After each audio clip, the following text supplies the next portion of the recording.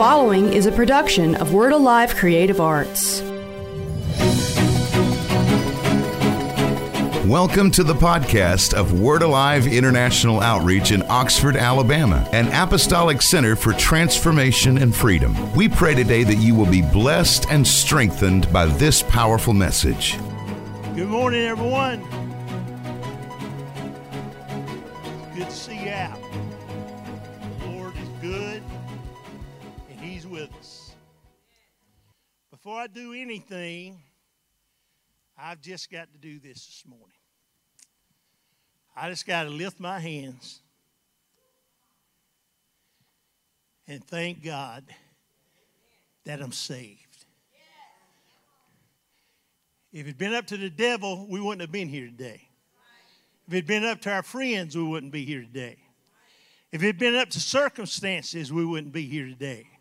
But we're here today. Why? Because God had a purpose for our life.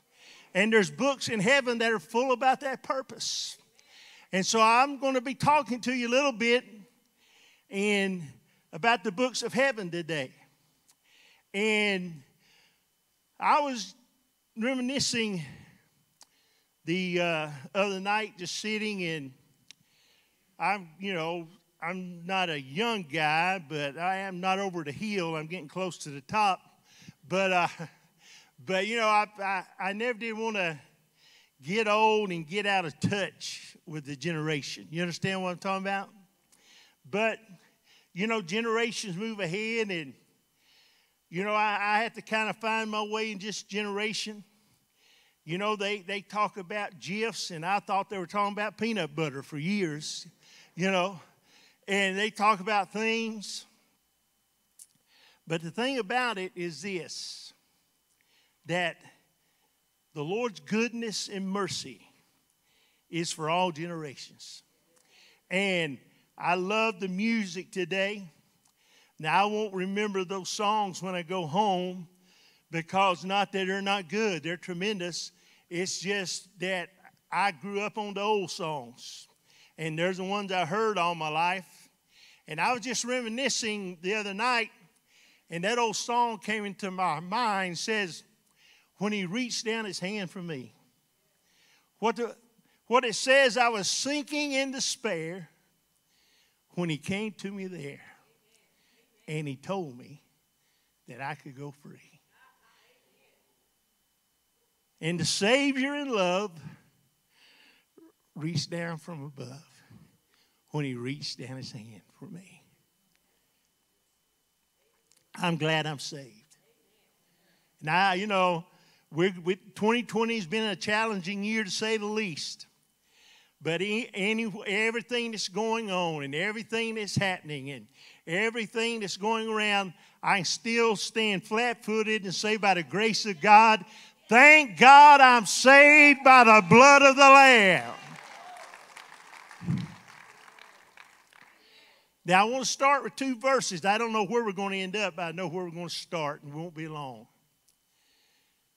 But what I want you to understand is that, as Pastor Kent said, the books of heaven are there for the glory and honor of God, and for your encouragement, my encouragement, and our faith. I'm going to read Job 16:19, and this is what Job says. He says, also now, behold, my witness is in heaven, and my record is on high. And then you turn over to Luke's Gospel 10:20. The disciples were real jacked up that they could cast out devils, and Jesus says, nevertheless, do not rejoice in this, that the spirits are subject to you, but rather rejoice because your names are written in heaven. Now, you see, Job was facing one of the most trying times that a person could face. Everything that you and I, that the world would determine precious, was gone. He'd lost his possessions. He'd lost his family. He'd lost his children. All he had was his wife. He'd lost his health.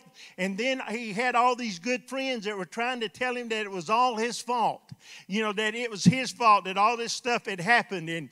And Job's trying to explain it to him, and he's trying to reason with him. And I remember when I first got saved, I tried to kind of keep up with the friends I had before I got saved. But I realized pretty soon that I had to decide who I was going to follow. Was I going to follow my friends, or was I going to follow the Lord? But I realized I'd found a friend who sticks closer than a brother. And so I had to let them go. But I moved on to follow the Lord, and the Lord has gave me more friends.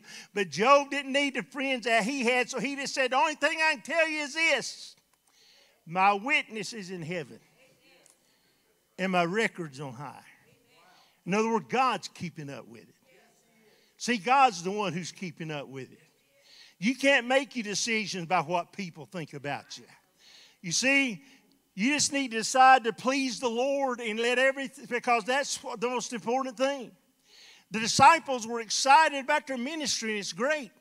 And they went forth and they were casting out devils, and that's great. And they came back to Jesus and they said, wow, basically said, hey, I can't believe this. It's amazing that we can cast out evil spirits. And Jesus is saying, you don't have your priority right.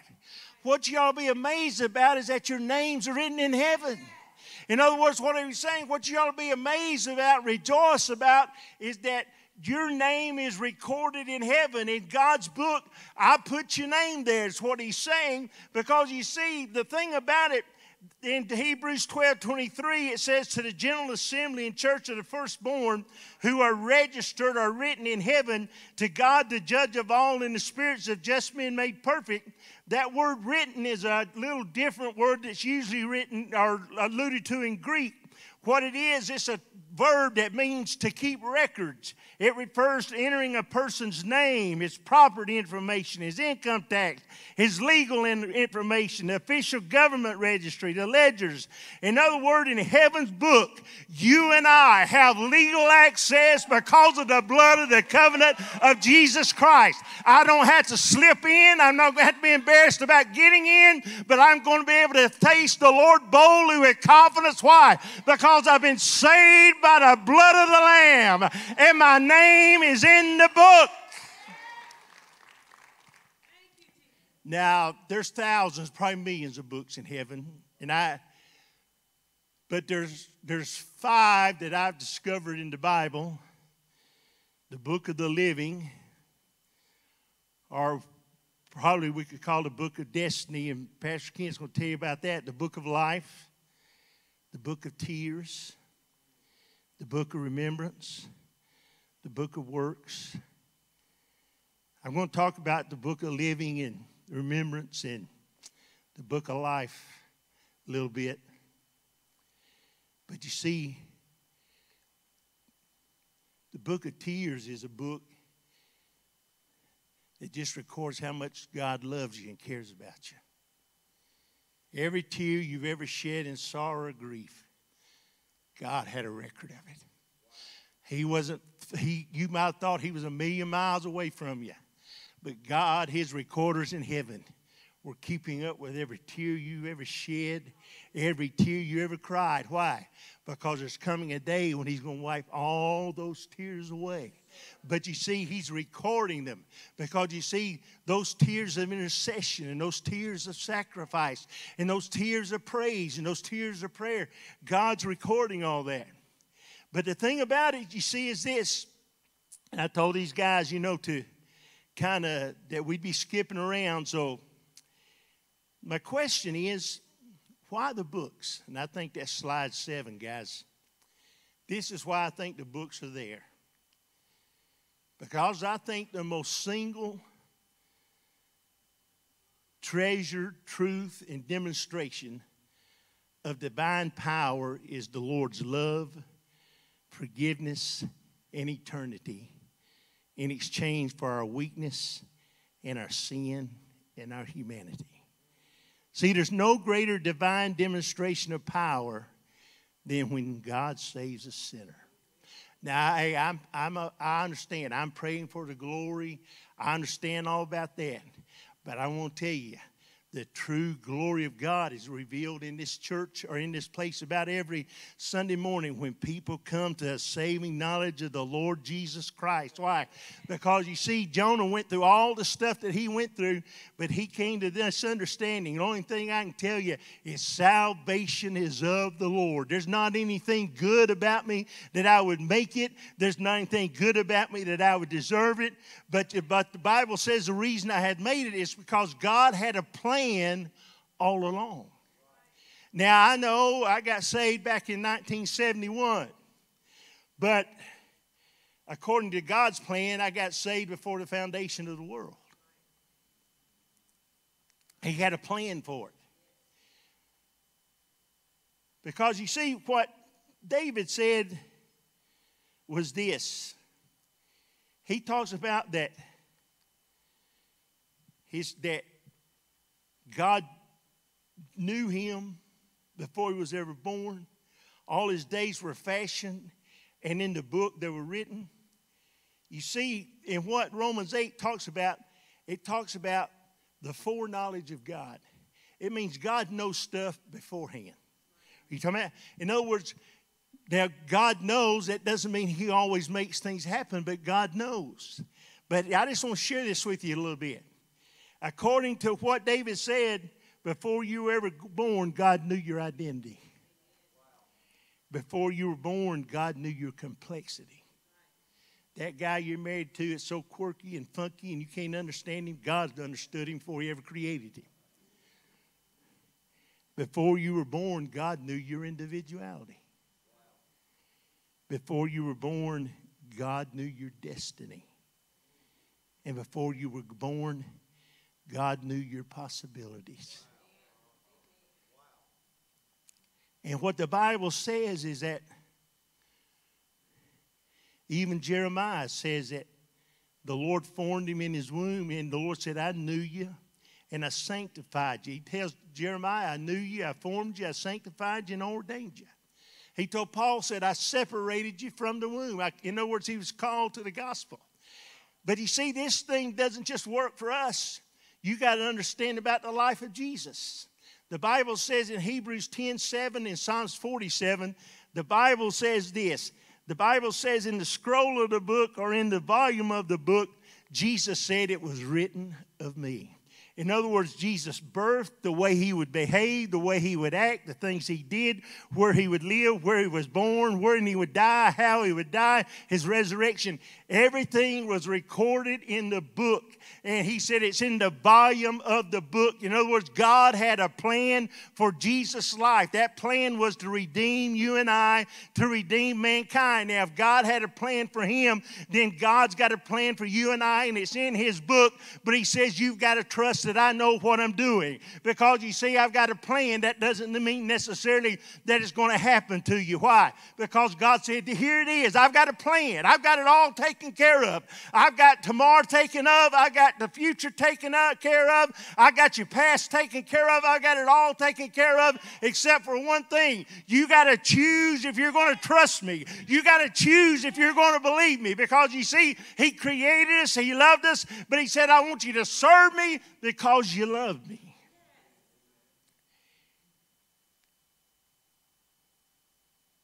Because you see, in Daniel 7 and in Revelation 20, there's two places where the Bible literally uses the term, the books, talking about heaven. In Daniel 7, God takes him up and he sees a vision of the future. And he sees the Lord come in. And the Bible says, and the court was seated and the books were open. And then in Revelation 20, when it talks about at the great white throne judgment, how you want to determine it, the Bible says when everybody stands before God, the Bible says the books were open and the book of life. And so you see, God does everything orderly and in fashion. You know, things don't happen to you just by chance. Things don't happen to you just by coincidence. God's got a plan. That's what Jeremiah meant when he says, the Lord says, I know the plans I have for you. You think he just came up with them today. Oh, no, he came up with them way back in eternity. The Bible said your plan of salvation, that Jesus, the Lamb of God, was slain before the foundation of the world. When, however you think about the Garden of Eden and what happened and what they got lost, God had that taken care of. Why? Because you see, God is smart and wise and sovereign. And the Bible says everybody that he foreknows. In other words, he knows everybody before they were born. He said if he foreknows them, what does he do? He calls them. I'm not here because I just decided I wanted to preach one day. No, the older I got, that was the farthest thing away from my mind. But I remember one Sunday morning at 12 years old sitting in a little red chair in a Sunday school class and Sally Cox teaching to me, and I heard God speak to my heart, told me that I was going to preach the gospel. Well, the older I got, the more I ran from it. But guess what? God had a plan. He already had it ordained back before I was ever born. Why? But the Bible said he called me. And everybody he calls, he justifies. Now that's where the books of heaven are important. Because you see, in court, there's two words that kind of go together. And it's called justification, or being justified, and it's talking about being condemned. Now, what we talk about in justification is what people call ordinary justification. Say you go to court, and there's a law, and you're on trial. And you're on trial for one or two reasons. Either you did something you were not supposed to do, or you didn't do something you were supposed to do. And there has to be a verdict. There has to be evidence. And what that evidence, you are either justified or you're condemned by your behavior. That's why sometimes when the case is tried and your behavior is looked back, they say, well, you're innocent, you're justified, you can go free because the evidence shows that. But then there's something that theologians call extraordinary justification. And what that is, the Bible says that Romans 3:23 says, all have sinned and come short of the glory of God. First of all, let me tell you, God didn't give his law to just condemn you. He gave his law to instruct you. But what instructs you couldn't supply the power to help you do it, okay? And so what the Lord has to do, he has to save us and help us through the power of the Holy Spirit.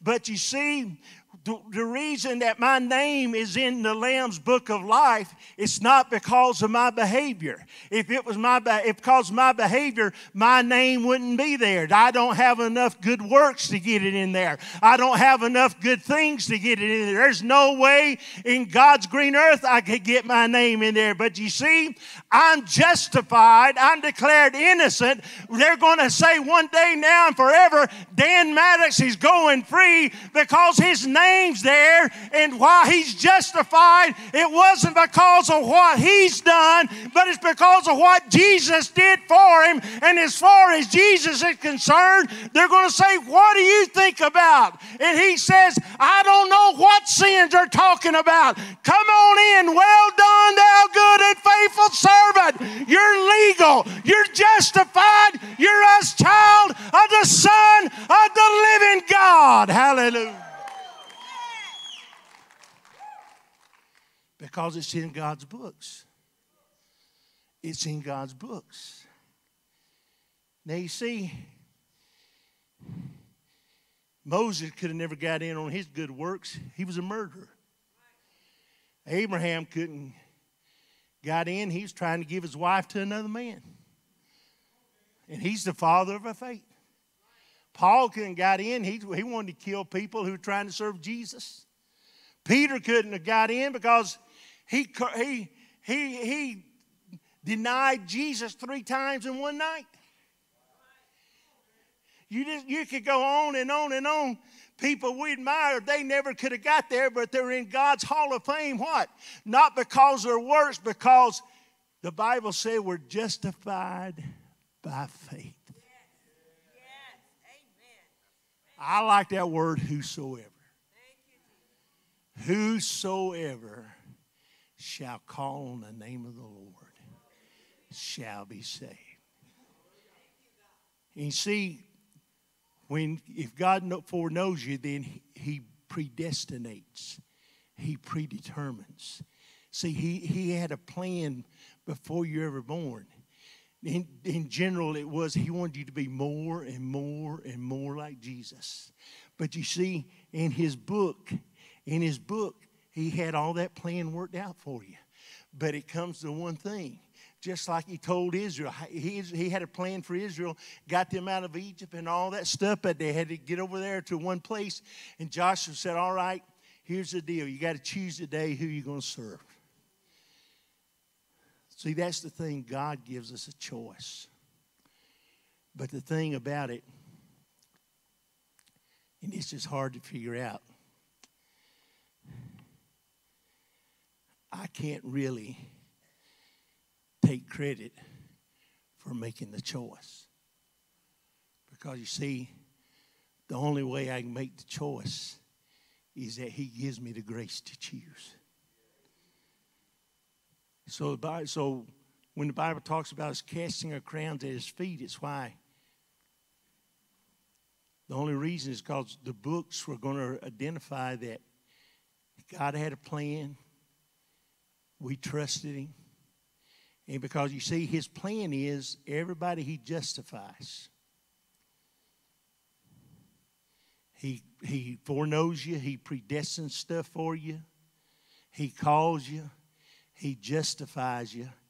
And here's the deal. If He's justified you, if He foreknew you, and if He predetermines plans for you, and He called you and He justified you, then the way that I just know enough New Testament Greek to be dangerous. I've forgot most of mine.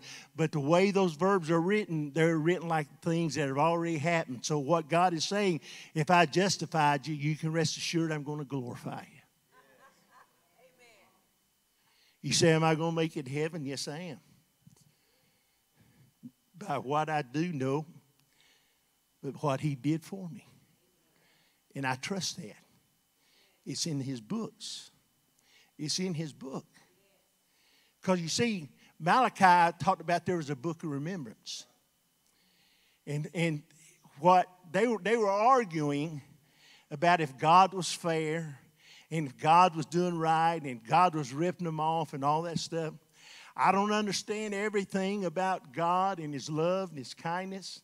But the Bible does talk about His judgment. God is able to make a quality decision, is what the Bible says. That's what judgment is. Judgment is just a decision. And David in Psalms 101 verse 1 says, I will sing of God's mercy and I will sing of His judgment. I don't understand everything about it, but when this thing's all over, we're going to be singing about His mercy, and we're going to be singing about the decisions He made for mankind for eternity, because it's all written down in the books of heaven. I don't know everything that's in them, but I'll know them, and I can read them when I get there. But you see, the books have been opened, the cord has been set down, and it's already been settled, and my name's written in the Lamb's Book of Life. Why? I'm justified by faith in the covenant of the blood of the Lamb.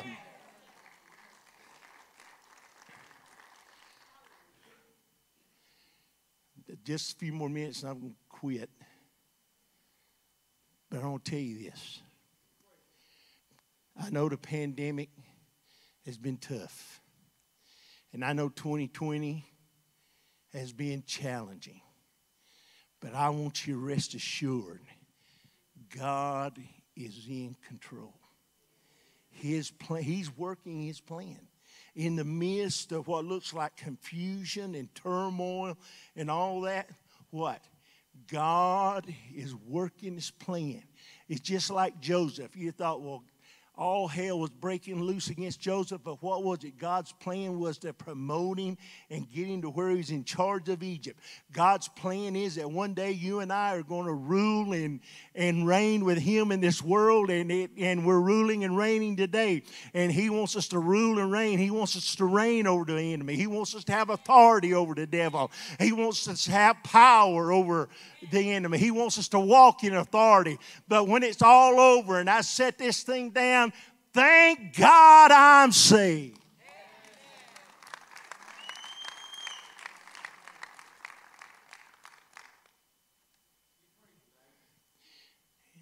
Thank you, I will. I don't understand everything about the Bible. When I was 36 and got right out of seminary, I thought I knew everything. But in Revelation chapter 5, there's a scene in heaven. And the Bible said there's a lamb there, a slain lamb, a lamb that had been slain from the foundation of the world. And there was a book. And John was crying because nobody was worthy to open the book. And before his crying party was over, somebody with a loud voice says, "We found somebody who can open the book." Said, Jesus, the Lamb of God, has prevailed to open the book. That word prevail means that He has won the victory. In other words, Jesus came through victorious. Now the Bible says that book was sealed with 7 seals. I can't prove this, but in the day that Revelation was written, if a king died, his will was sealed with 7 seals. So what that tells me is that if God's got a plan for the world, and He knows how it's going to plan out, and I don't understand everything about it, then He's got a plan for me, and it's in His books, and He's promised that He'd do it, and He knows me, and He helps me, and He's watching over me, so I can believe Him, and I can trust Him. So what do we do? Well, here's the thing.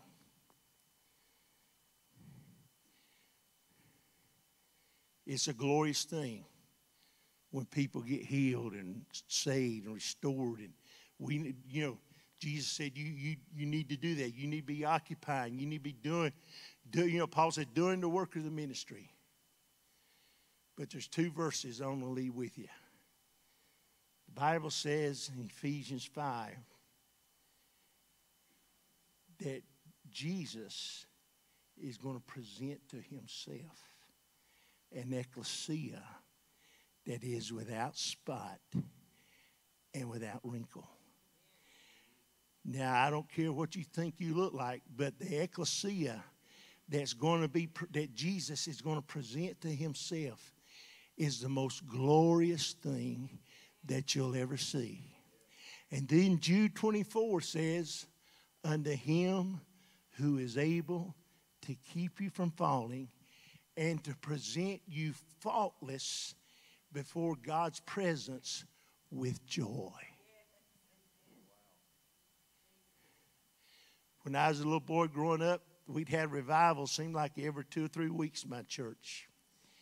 And they couldn't get evangelists that sang or did puppet ministries. They always got these people with the revelation charts. They'd reach from this side of the church to the other, and they just took it literally. If it said dragon, it was a dragon with fire pouring out of its mouth. If it was a beast, it was a monster. It had these crowns, and it had snarling teeth. It was ugly. I mean, it scared me.